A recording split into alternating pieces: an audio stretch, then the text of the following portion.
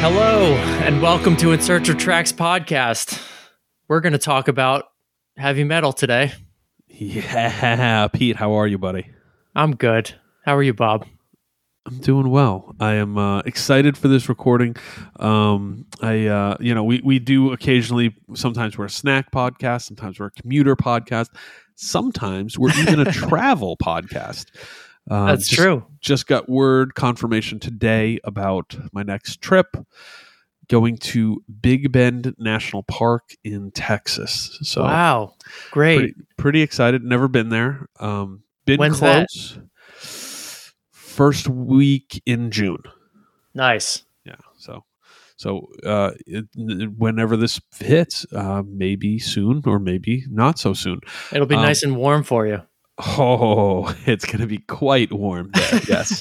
Yes. So anybody not wearing 1 million sunblock is going to have a pretty bad fucking day. To quote my personal hero, Sarah Connor. So I'm looking forward to it. Should be a good time. What before we move into the business of the day, what is the last delicious thing you ate? Well, before we jump into that, real quick, Good. I actually just got confirmation of a trip that I'm going to do that's somewhat on par in terms of going to a hot place at a hot time of year. Yes. I'm going to Las Vegas the last weekend of August. Oh. Yeah, can't wait. Although, I got to say, casino trips... it doesn't matter. It doesn't matter, right? At a certain point, it doesn't matter. You're walking around in the AC, so... I consider myself among in the few. AC. I meant the air conditioning. Yeah. I always think of Atlantic City, but yeah. So. Yeah. Well, I mean, you're a big Atlantic City fan, but Vegas is. I'm one of the few people who I think, at least in my life, who's like, yeah, I could live in Las Vegas, and I'm not even the world's biggest gambler. Like I'm kind of like nonplussed by it. Las Vegas is a very weird place. If anyone out there listening is looking for a weird experience, go to Las Vegas. Go to the north side of the town, north and east side. Go bum around some of the thrift stores.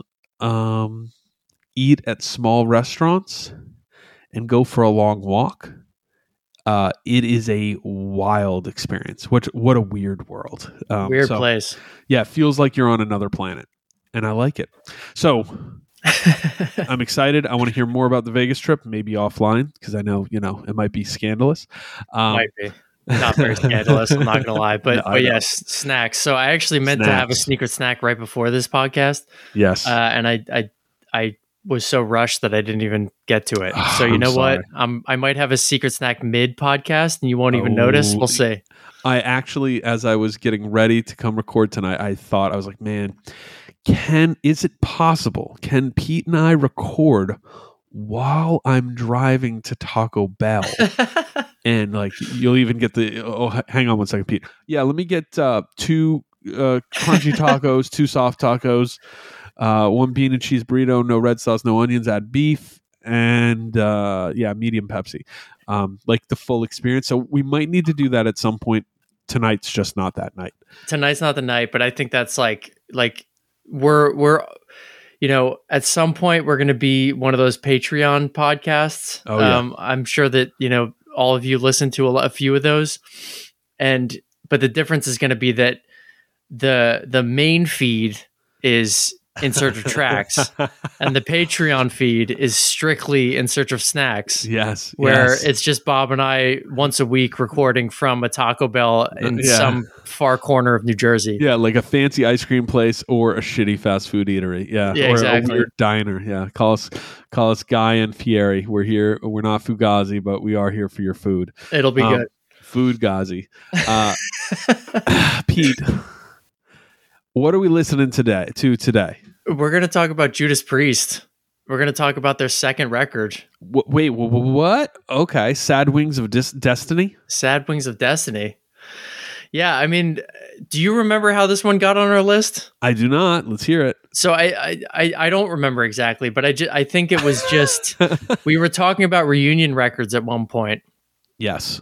And Judas Priest was on the list of reunion records because I think Angel of Retribution, which was the record, came out in the early 2000s when Halford rejoined the band.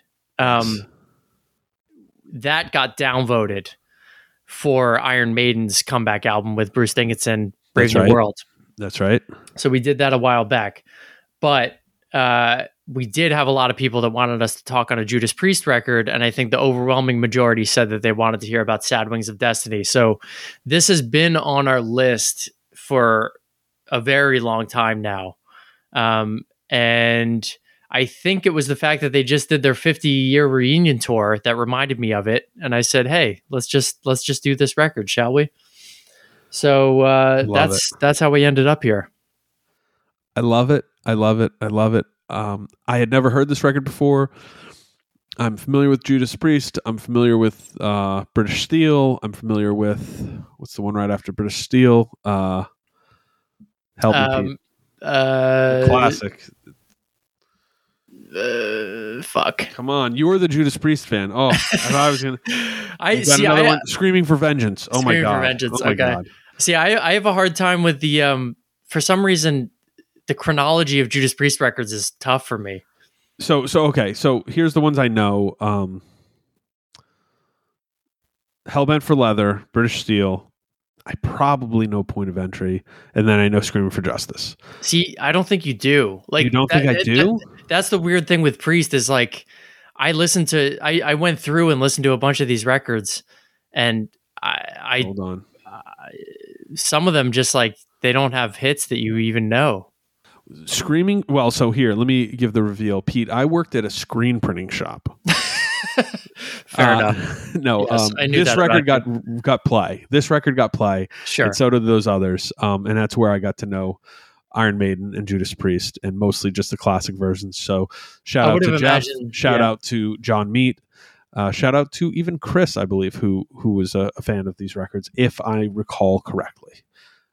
And certainly my friend Dave was a fan. I don't know how much of a Priest fan he was, but he's a metal guy in general. It's all to say I was completely unaware of this record. Okay. See, that's interesting to me because I love Iron Maiden, as you know. We've covered that on this podcast. So the big question was always like Maiden versus Priest. And I always fell firmly on the Maiden side. Right. So I got into Priest like much later just because people were like, well, okay, so you love Iron Maiden, but like, how do you feel about Priest? I'd be like, I don't know. I got nothing. You picked a side and you stuck with it. I did. Yeah, truly. So at a certain point, this was actually the record that someone put in my hands was Sad Wings of Destiny. So I heard this record front to back before I ever heard, British Steel, for example. Oh, that's amazing. That's really cool. Because like, British Steel is the one I think you would hear. Yeah, right. Like Breaking the Law and, all of that, obviously. So that's the thing. And then I always liked Priest, but I never loved Priest. So I would just kind of casually, find their records in the dollar bin and be like, all right, like Stained Class hits. Sin After Sin never hit me all that much. Mm-hmm. Point of Entry never hit me. But then other records had hits. Like, it's one of those things. I've never disliked them, but I've never loved them.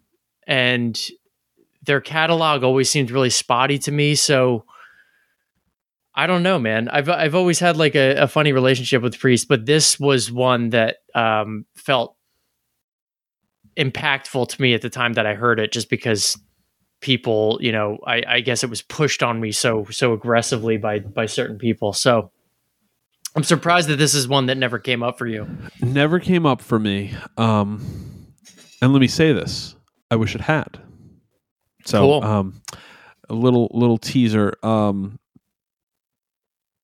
And we kind of, I think that explains why we got into it. If you love British Steel, does that mean you would automatically love Sad Wings of Destiny? No, I don't think so. I don't think so at all. I don't think so at all. And vice versa. But I I could not believe, and I mean, when did this record come out? 76, 77? This was 76, yeah. Right. This is firmly 70s heavy metal, 70s rock heavy metal. Yeah. Lots of Sabbath going on here. Lots of Sabbath. Lots of Sabbath, lots of Deep Purple. Yeah. Deep Purple. I hear some Rainbow. Yeah. It's in the bag. If you like that stuff, you really need to hear the first half of this record. And that's where that'll be a tease. I was so from the second I put the needle down on this record, so to say, from the second I hit play on Spotify, I was so pleasantly surprised. Especially I was coming off some other listens, some stuff that I was like, I kind of felt like I had the ick on me, Pete. I had the feeling, the audio version of I need to take a shower, but I can't take a shower for a few hours. I'm just going to feel gross for a while. Yeah. Sad Wings of Destiny was that shower. I felt great listening to it. I was surprised. I had no idea that they had sounded like this, and it really took me to a good place. Oh, I love it. So I'm excited to talk about it. I don't have any big asks other than, is Rob Halford... Ian Gillan is the noted singer of Iron Maiden, correct? Bruce Dickinson. Bruce Dickinson. I'm sorry. Where am I getting Ian Gillan? Bruce Dickinson. Who is a better singer? I'm not talking frontman, but better singer. I mean, yeah, that's tough. So I think, I mean, even that you have to think about it makes me give a little bit of a win to Mr. Halford. Yeah, I mean, I think it's Halford, but I have such a spot in my heart for Dickinson. So if you like what Bruce Dickinson does, I think you might be able to say, look, he does what he does better than Halford. It's just that Halford has a bigger range. And I don't think it was till this record that I realized quite how big that range was. So, do you have anything else before we dive into this record? So I have one question and one statement. Ooh, love it. So the question is, can we even consider this a heavy metal record at this point? I think you have to really note 70s, like it's like, hey, it was the 70s. It's a different era. Is Deep Purple a metal band? I mean, that's the question. I mean, right. if you show that to a kid that's Black going to Sabbath, see a metal band. Yeah, I mean, yes. Exactly. Yes, the answer is yes. Black Sabbath is a metal band, okay. But they're heavy metal, and it's the 70s, and everybody understands that's a little different. It's a little bit of it's the Neanderthal. It's not the Cro-Magnon. You know what I mean? Like, true. It evolved into heavy metal, sorta, and you can look at it on the line, but it's not the same. Some different DNA in the work. So, it is, but you can see on this record, this is one of the highlights of the record to me, is that you can see where Judas Priest was going, and you can see where metal was going from this record. Yeah. More so than I think you can on Sabbath records as much. You get there, I think you get there, but this record's like, like Sabbath's defining records to me are the first five. Sure. This is not the defining Judas Priest record. Judas Priest's defining records come later and define the sound, of heavy metal 1980, Right. And this record's 76, and it's got some of the seedlings, if you will. Yeah, I mean, I could push back on that a little bit, but I'm not gonna do that at this point. No, push. Yeah, please. I mean, well, it's just that, like, I mean, I do think this could be considered the defining Priest record, just in the way that this is. If you listen to Rock-a-Rolla, the first record, yes, they leave that in the dust real quick, and this is where they actually kick off into what I think they would ultimately become. So, like, the DNA of Priest is all here in this record, more so than it is in the first record. We're saying the same thing. We're saying the same thing. This is the start But when I'm saying defining, yeah, it's British Steel. British Steel. You know what I mean? And like this might not even be number 2. I think this might be number 4. I think you put not Screaming for Jet Vengeance. What's the one you mentioned before? Stained Glass. Stained Glass. Yeah. Stained Glass. I think Stained Glass, and then Killing Machine. Or those start to get for leather. More. Yeah. Hellbent for Leather for sure. Yeah. That starts to be more in the defining, but all that said, I might prefer this. So you had a statement as well. So the statement is that I think I inadvertently did the most research for this episode than I've ever done. Really? Yeah, and it was like just kind of accidental. So peek behind the curtain, we record these episodes much earlier than you end up hearing them. Judas Priest just came through New Jersey and played a show. Their 50th anniversary tour. I think it's been postponed maybe 2 or 3 times now. Right. And I was not going to go on my own accord, but I got a text from a friend who was just like, "Hey, if I buy a ticket for you, will you come to this with me?" And I was like, "Absolutely." So I went and saw them. Okay. Which I had seen them before, but it was always kind of inadvertent. Like one was a job that I was actually the last 2 I was working at the venues that they played. So I ended up seeing them.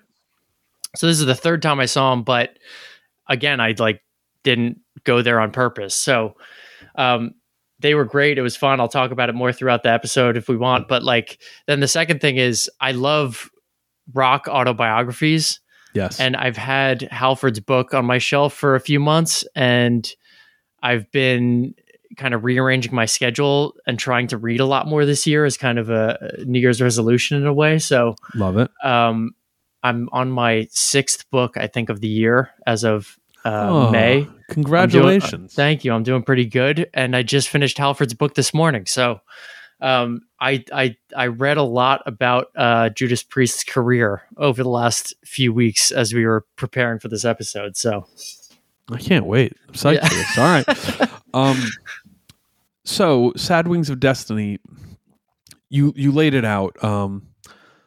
This record, I don't know Rock-A-Rolla, but this record certainly is proto to their defining era. You can hear a lot of stuff being developed, but it's certainly a different sound than they eventually come to.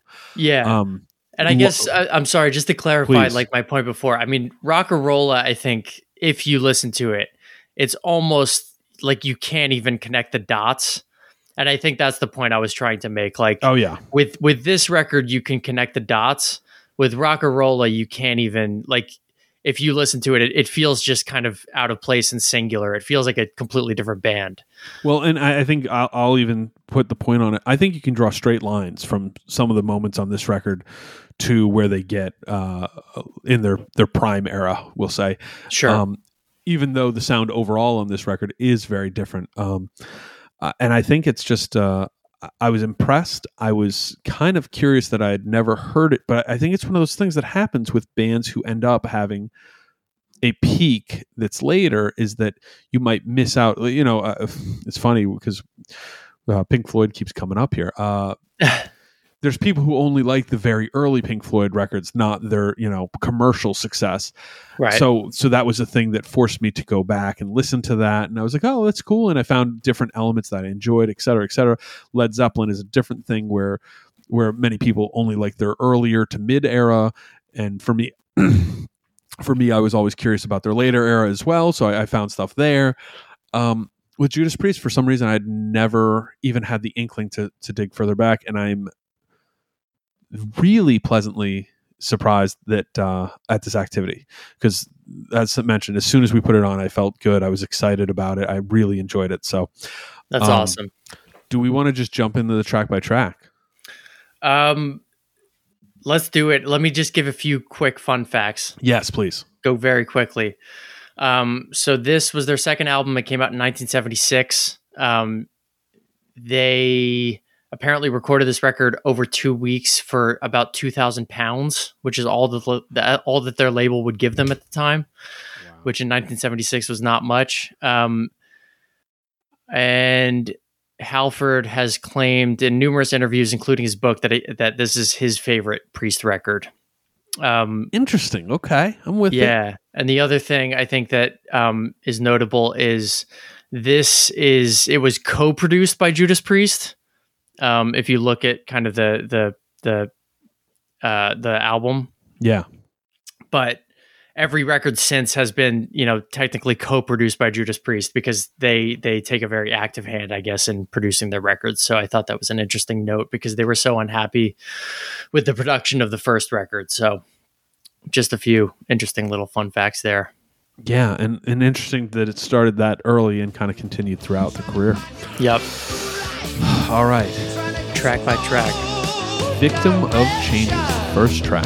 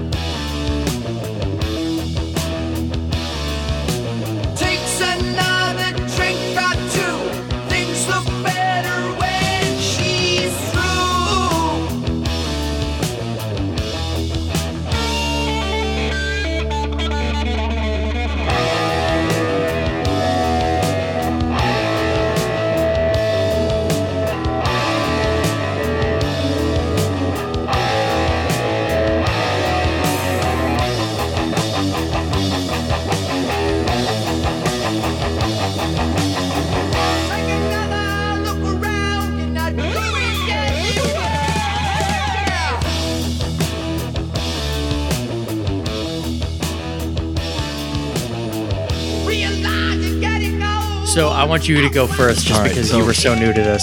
Simple metal, so many foundational pieces. I love the guitar progressions. It's chunky without forcing it. Even in 1976, there's just this steady beat.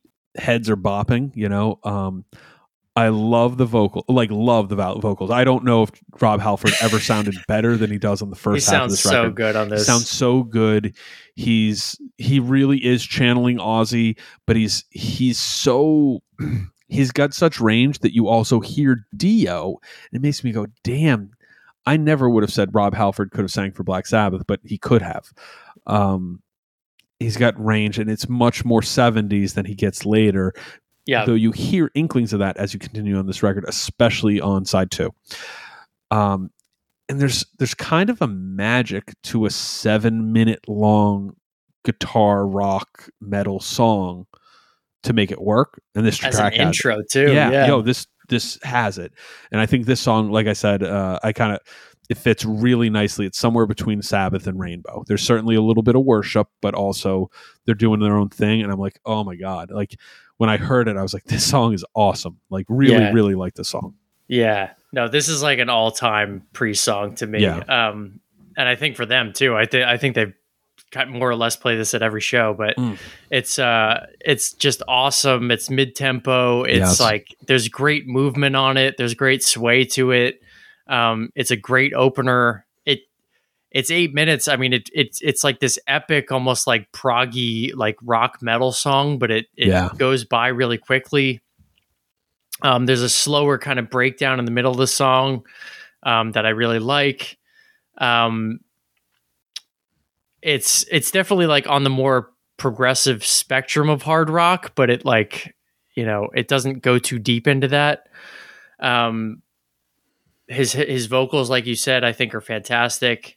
The guitar leads are great. The production is great.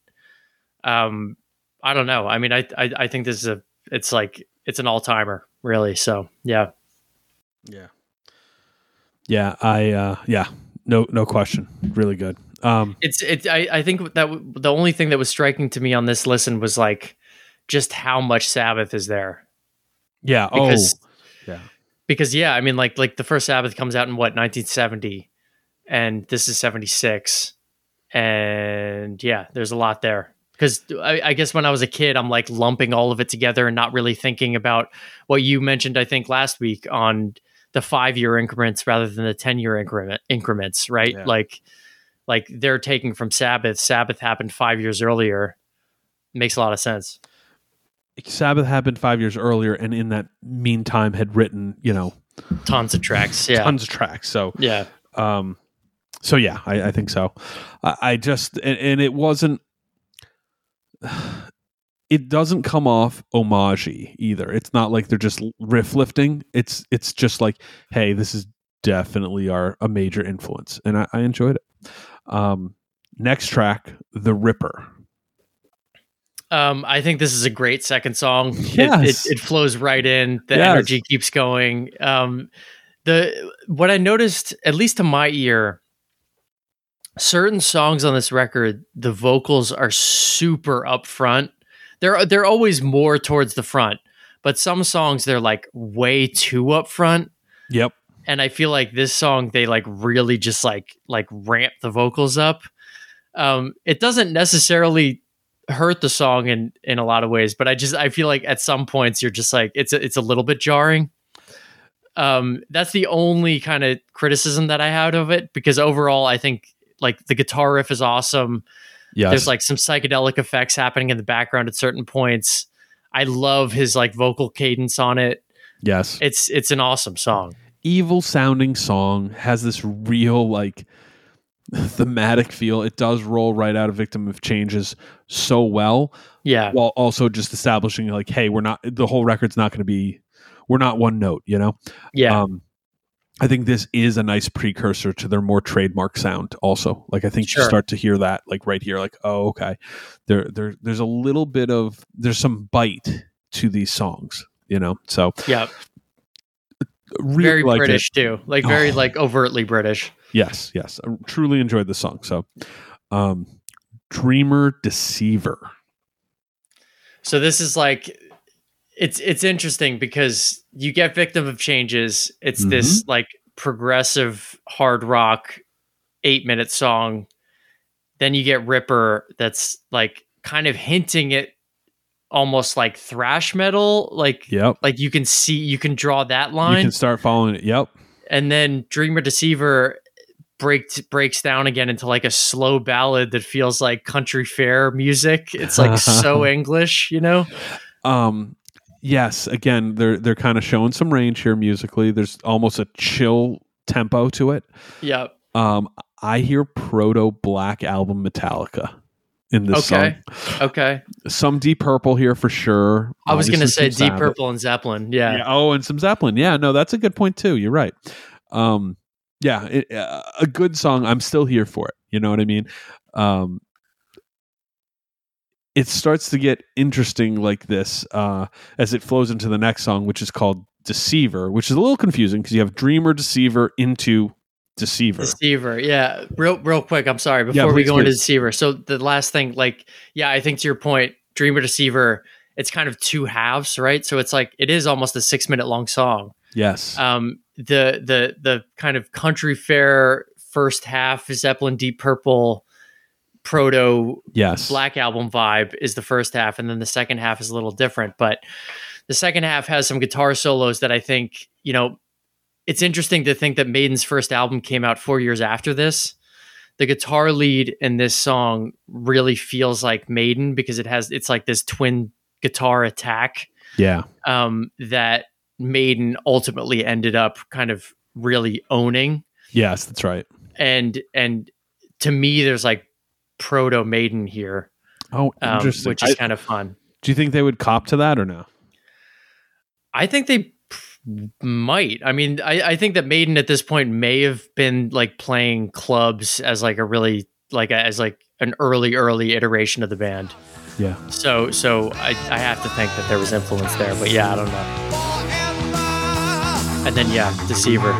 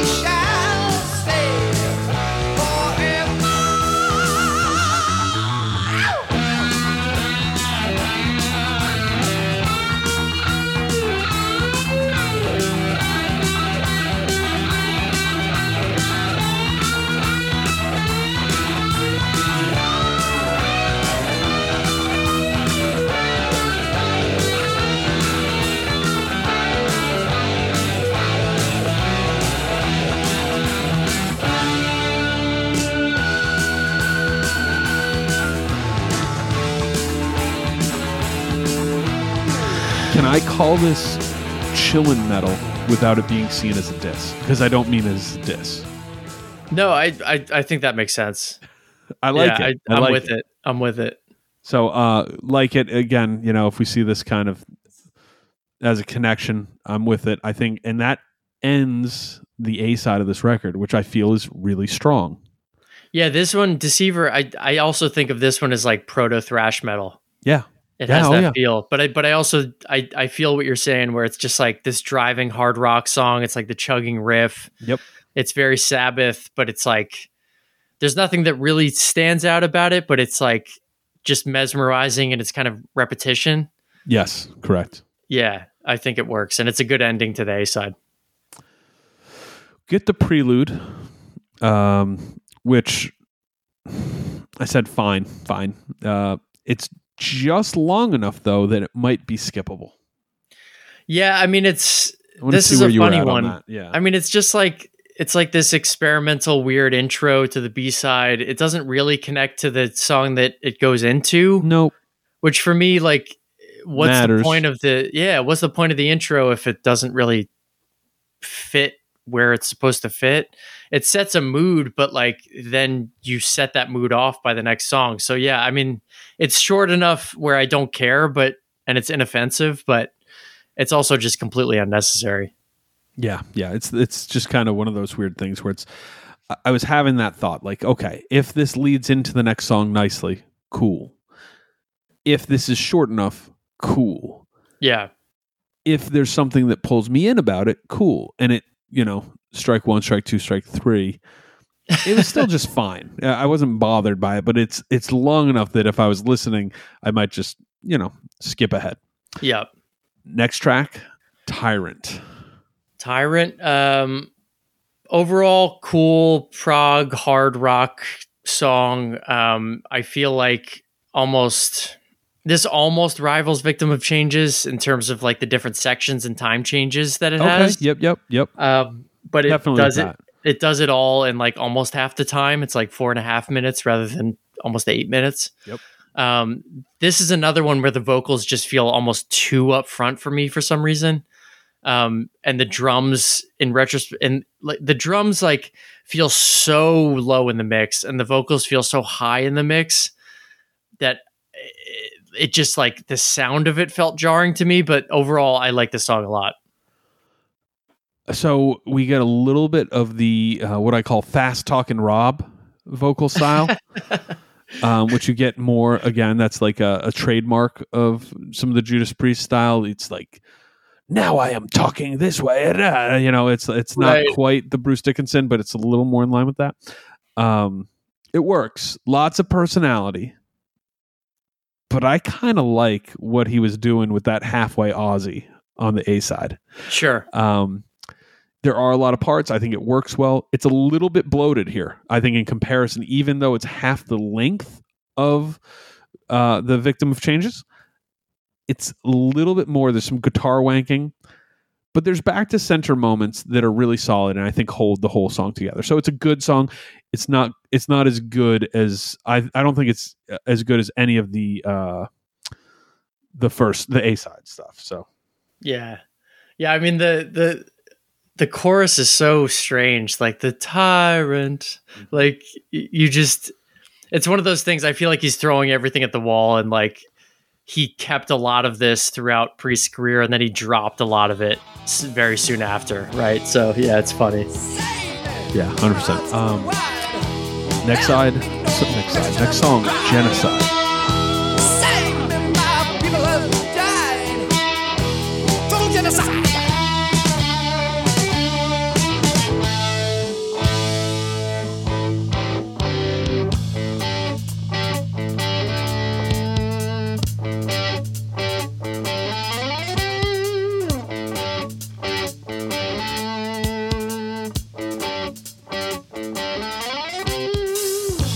Sin after sin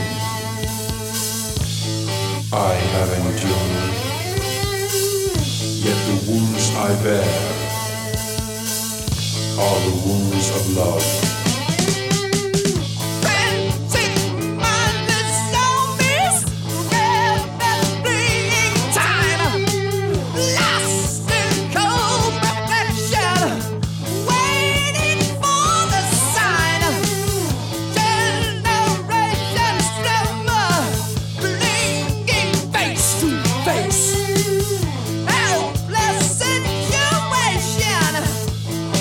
genocide. So I feel like this is total Deep Purple worship. It goes on a bit too long for me at 6 minutes. It just doesn't hit like the other songs on the record for me. There's like a drum break and build up in the middle that I think is really cool. I like those laser sounds they're using. Yeah. but overall, this one just kind of falls a little flat for me. That's where I feel too. I like that they pick up the pace through some of the sections. The drummer gets to shine a bit here, and in ways that he didn't on better songs, to be honest. There's a little bit of tasteful percussion throughout it. There's a lot of swagger on the guitar licks, but they don't move me, again, like some of the first half. It reminded me of something else, not quite Deep Purple. There was a little bit of a ZZ Top feel to this song. Okay. And I don't say that as a diss, but that's a pretty specific sound, even on their best material. So good, not great, not totally a cut, but also I wasn't here in love with it. Not going on the Spotify playlist. It's not a track. It's not a track. Not a track.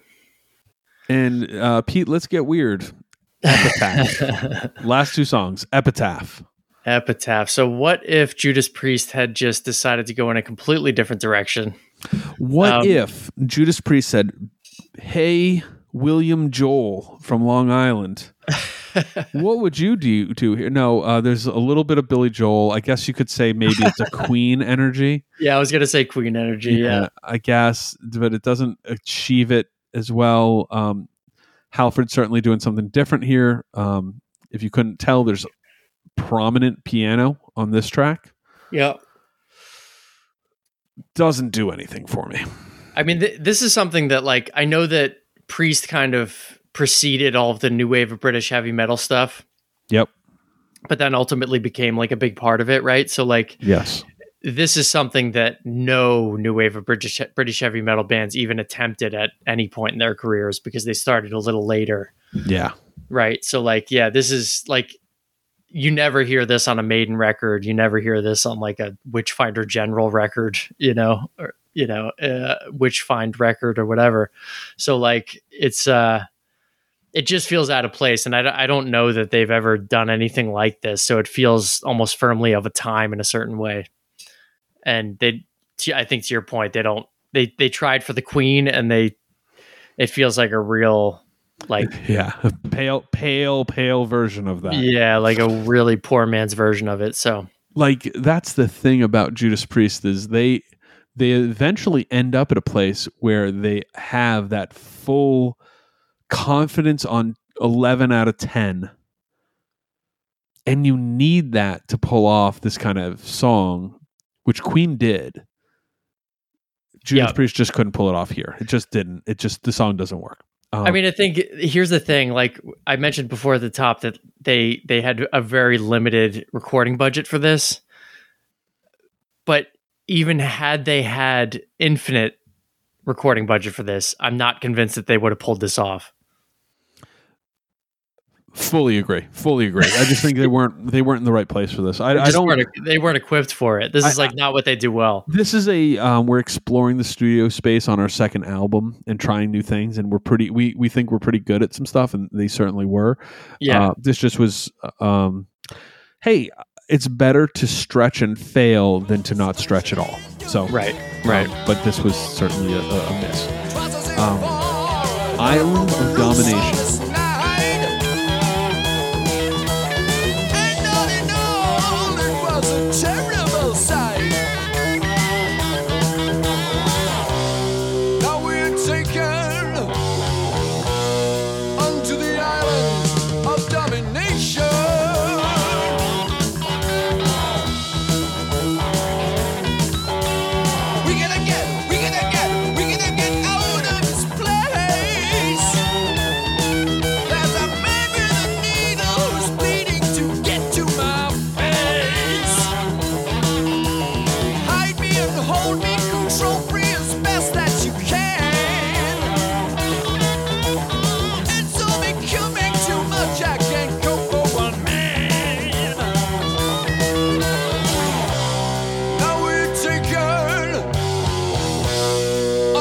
Before we get in wholehearted here, I want to ask you, are you familiar with the movie Moana? No. Okay. I know of it. Are you familiar with Dwayne "The Rock" Johnson? I am. I mean, he was one of the voices on that. He's one of the voices. He sings a song in that. He sings a couple. Oh, he's a singer now. And he has his own songs too. You have to hear these. Oh, good. There's parallels to be made between Mr. Halford's vocals here and Dwayne "The Rock" Johnson's performance on both one of his more popular solo songs, as well as the "What Can I Say Except You're Welcome" Moana songs. He does this real pitter-pat cadence. Okay. That Halford hits at here. He flexes a lot vocally for a final song. And it was interesting because some of it really works. Some of it is like stuff I've never heard on any other Judas Priest material I'm familiar with. Yeah. But it's an interesting choice. This song does give me a very proto-British Steel style, even though it doesn't totally land the plane.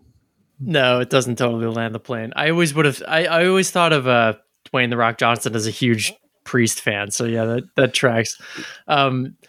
No, I mean this one, like, it's interesting. I mean, it's again them like throwing pasta at the wall and seeing what sticks. Yeah, it's a hard rocker. It's like it's very Black Sabbath to me. This one. There's like more complex riffing, I think, on this song than a lot of the songs on this record. Yeah. Like overall, it's a good closer. I think his vocals get a little wild. As a song, though, it's fairly strong. I don't think that like works totally well as a closer. Yeah, I don't think this. I don't think it's a very strong closer. It doesn't really totally bring a sense of completion to the record. Yeah, it's not awful. It's not an awful song, but it ends up, and this is kind of what I've hinted at. It ends up being part of this B side that falls flat. Yeah, the A side is so promising. It's like, oh my god, it's really vibrant, and it's where you start to go, oh, okay, this is a band who's still finding their sea legs, and there's real hints of brilliance all over this record. I actually think it's. As I noted, it's if I actually had to listen to this versus Hellbent for Leather or British Steel, those are probably better records than this. But this record is really charming, even as I note that like the B side is not nearly as strong as the A side. Yeah, I mean, and the thing here is like, to me, a lot of, and I don't know, again, I'm not like a Priest connoisseur. I would have to go deeper, but like, I don't go to British Steel a lot. I don't go to a few, like, I guess a lot of the more popular Priest records a lot, just because I feel like they sound a little samey, like they have the hits and then like the non-hits sound somewhat similar to the hits. Mm-hmm. Whereas this, I feel like there's enough variety in it that it keeps me interested, even if I don't like some of what's on here. So yeah, I don't know. They're an interesting band, and this is an interesting record for sure. So super interesting record, and if you're casually familiar with Judas Priest, you should listen to it. If you're into any Black Sabbath or 70s hard rock metal, listen to this record. It's a fun spin, and it goes by faster than you'd think. I think it kind of moves pretty quick, especially when we're like, the first song's 7 minutes long. It's like, well, I know. Yeah. There's numerous like long songs on it, but it's a 40-minute record that really flies by. Okay. Pete, let's get into our ratings. So holistic quality, how is this? This is a good record. Would you recommend it to someone? Pete, I gave it a 16 out of 20. Wow. I gave it a 14. Perfect. Great. As I said, felt really refreshing. Highs out of 10, I gave it an 8. Okay. I gave it an 8 too. I just think, Victim of Changes is that strong.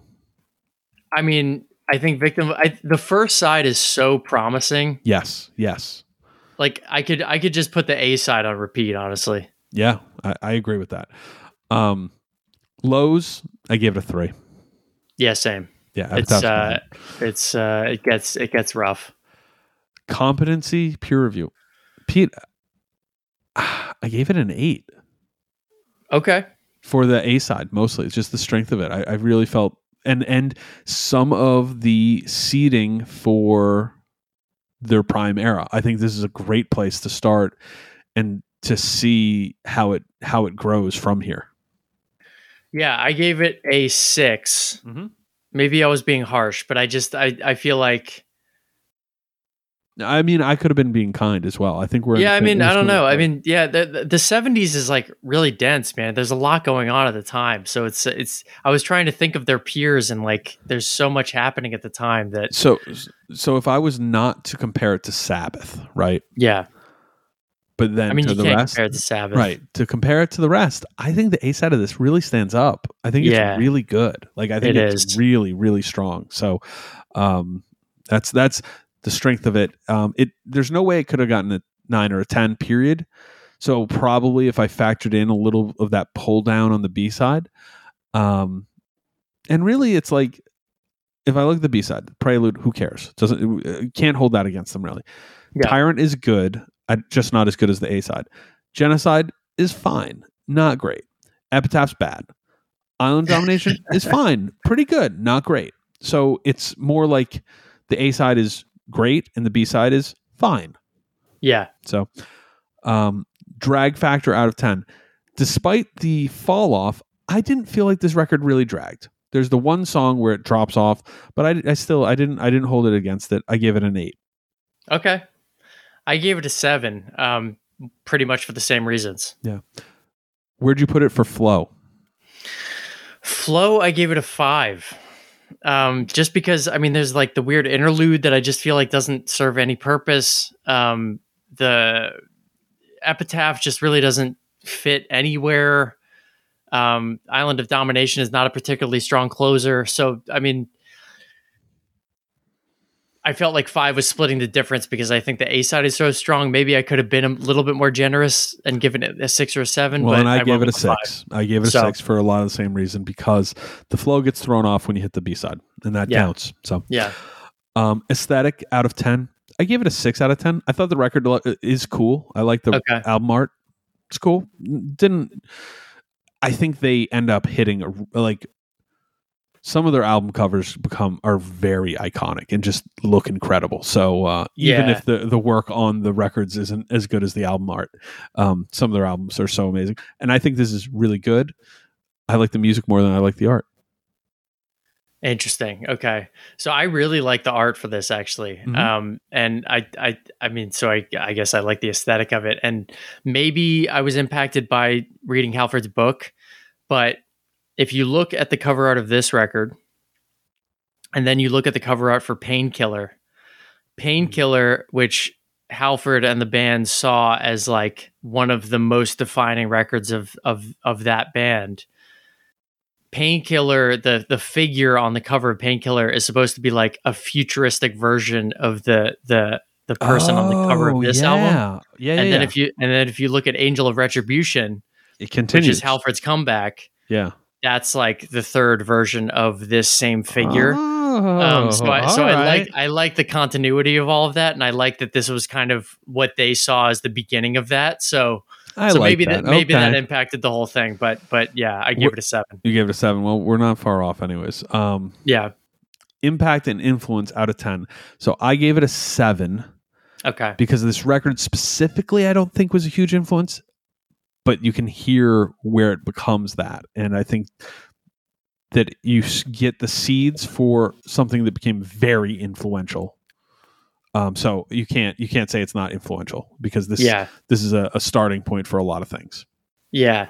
So yeah, I gave it an 8. I feel like I hear this record referenced a lot by people. So I just have to imagine that it impacted a lot of bands and musicians and it totally could, and it could just be off my radar. Yeah. I'm not going to deny it. I just think that the popularity of some of their what I've referred to as their prime era is so much larger. Of course. I mean, I think that when you look at their catalog, they had so many albums in such a short period of time that I think you could have jumped on the Priest train at any point, really, right? And it might be equally impactful. So this is one that I always heard referenced a lot. I feel like, you know, maybe you and I were just like in different circles that were listening in different spaces Priest, with it, right? So like, yeah. It's interesting how that can happen with bands, but yeah. So I give it an 8. Yeah, and I'm a 7. So, and Intangibles, I gave this a 9 on Intangibles because it was such a breath of fresh air. 2, it was a surprise to me how much I enjoyed it, and that counts for something, people. And 3, I wanted to make up for some of the areas that it might have given a little bit of room, like that influence or the aesthetic. Like there's some wiggle room there. So I gave it a 9 because overall it was just a really nice listen, and it's the A side of this record is something that's going to fall into rotation for me for sure. That's awesome. I gave it an 8. Nice. Which brought me to a total of 66. And I'm at a 71. Wow. Yeah, I really like this record. I thought it was That's really awesome. Cool. Pete, do you own this record or will you be adding it to your collection? I own this record, although I listened to it for this exercise and it has a few skips and it doesn't sound great. So I might have to find a replacement copy. I will be adding this record to my collection. Really enjoyed it. I'll be looking for a used copy because, man, records from the 70s are typically plentiful. And if you dig and find them, it's a really rewarding experience. It's fun. You know, I got to say real quick before we end, I feel not great about my rating because I feel like I like this record more than a 66. Okay, let's talk about it. That's just how the cookie crumbles sometimes. That's how the cookie crumbles, and it's like it's a truth test. And for the Deep Cut In Search of Tracks pod listeners, we will be doing a couple re-rating episodes sooner or later, and you might have heard a few already. Who knows? Yep. But yeah, I'm really excited about that. I was actually thinking about it in preparation for tonight's recording. Like, yeah, we got to get on doing those as a reason to revisit some records we've listened to, but also like seeing how the cookie crumbles when we break it out like this. Yeah. I've been pretty happy with seeing where I fall, and sometimes surprised, and sometimes like, oh yeah, that sounds right on. So yeah, everybody follow us at TracksPod on Instagram and Twitter, and you send us those giant verbose or quick, efficient, and to the point emails to TracksPod@gmail.com. Everybody, we wish you well, and until next time. Goodbye. You'll soon shake with fear, and never knowing if I'm near. I'm sly and I'm shameless, nocturnal.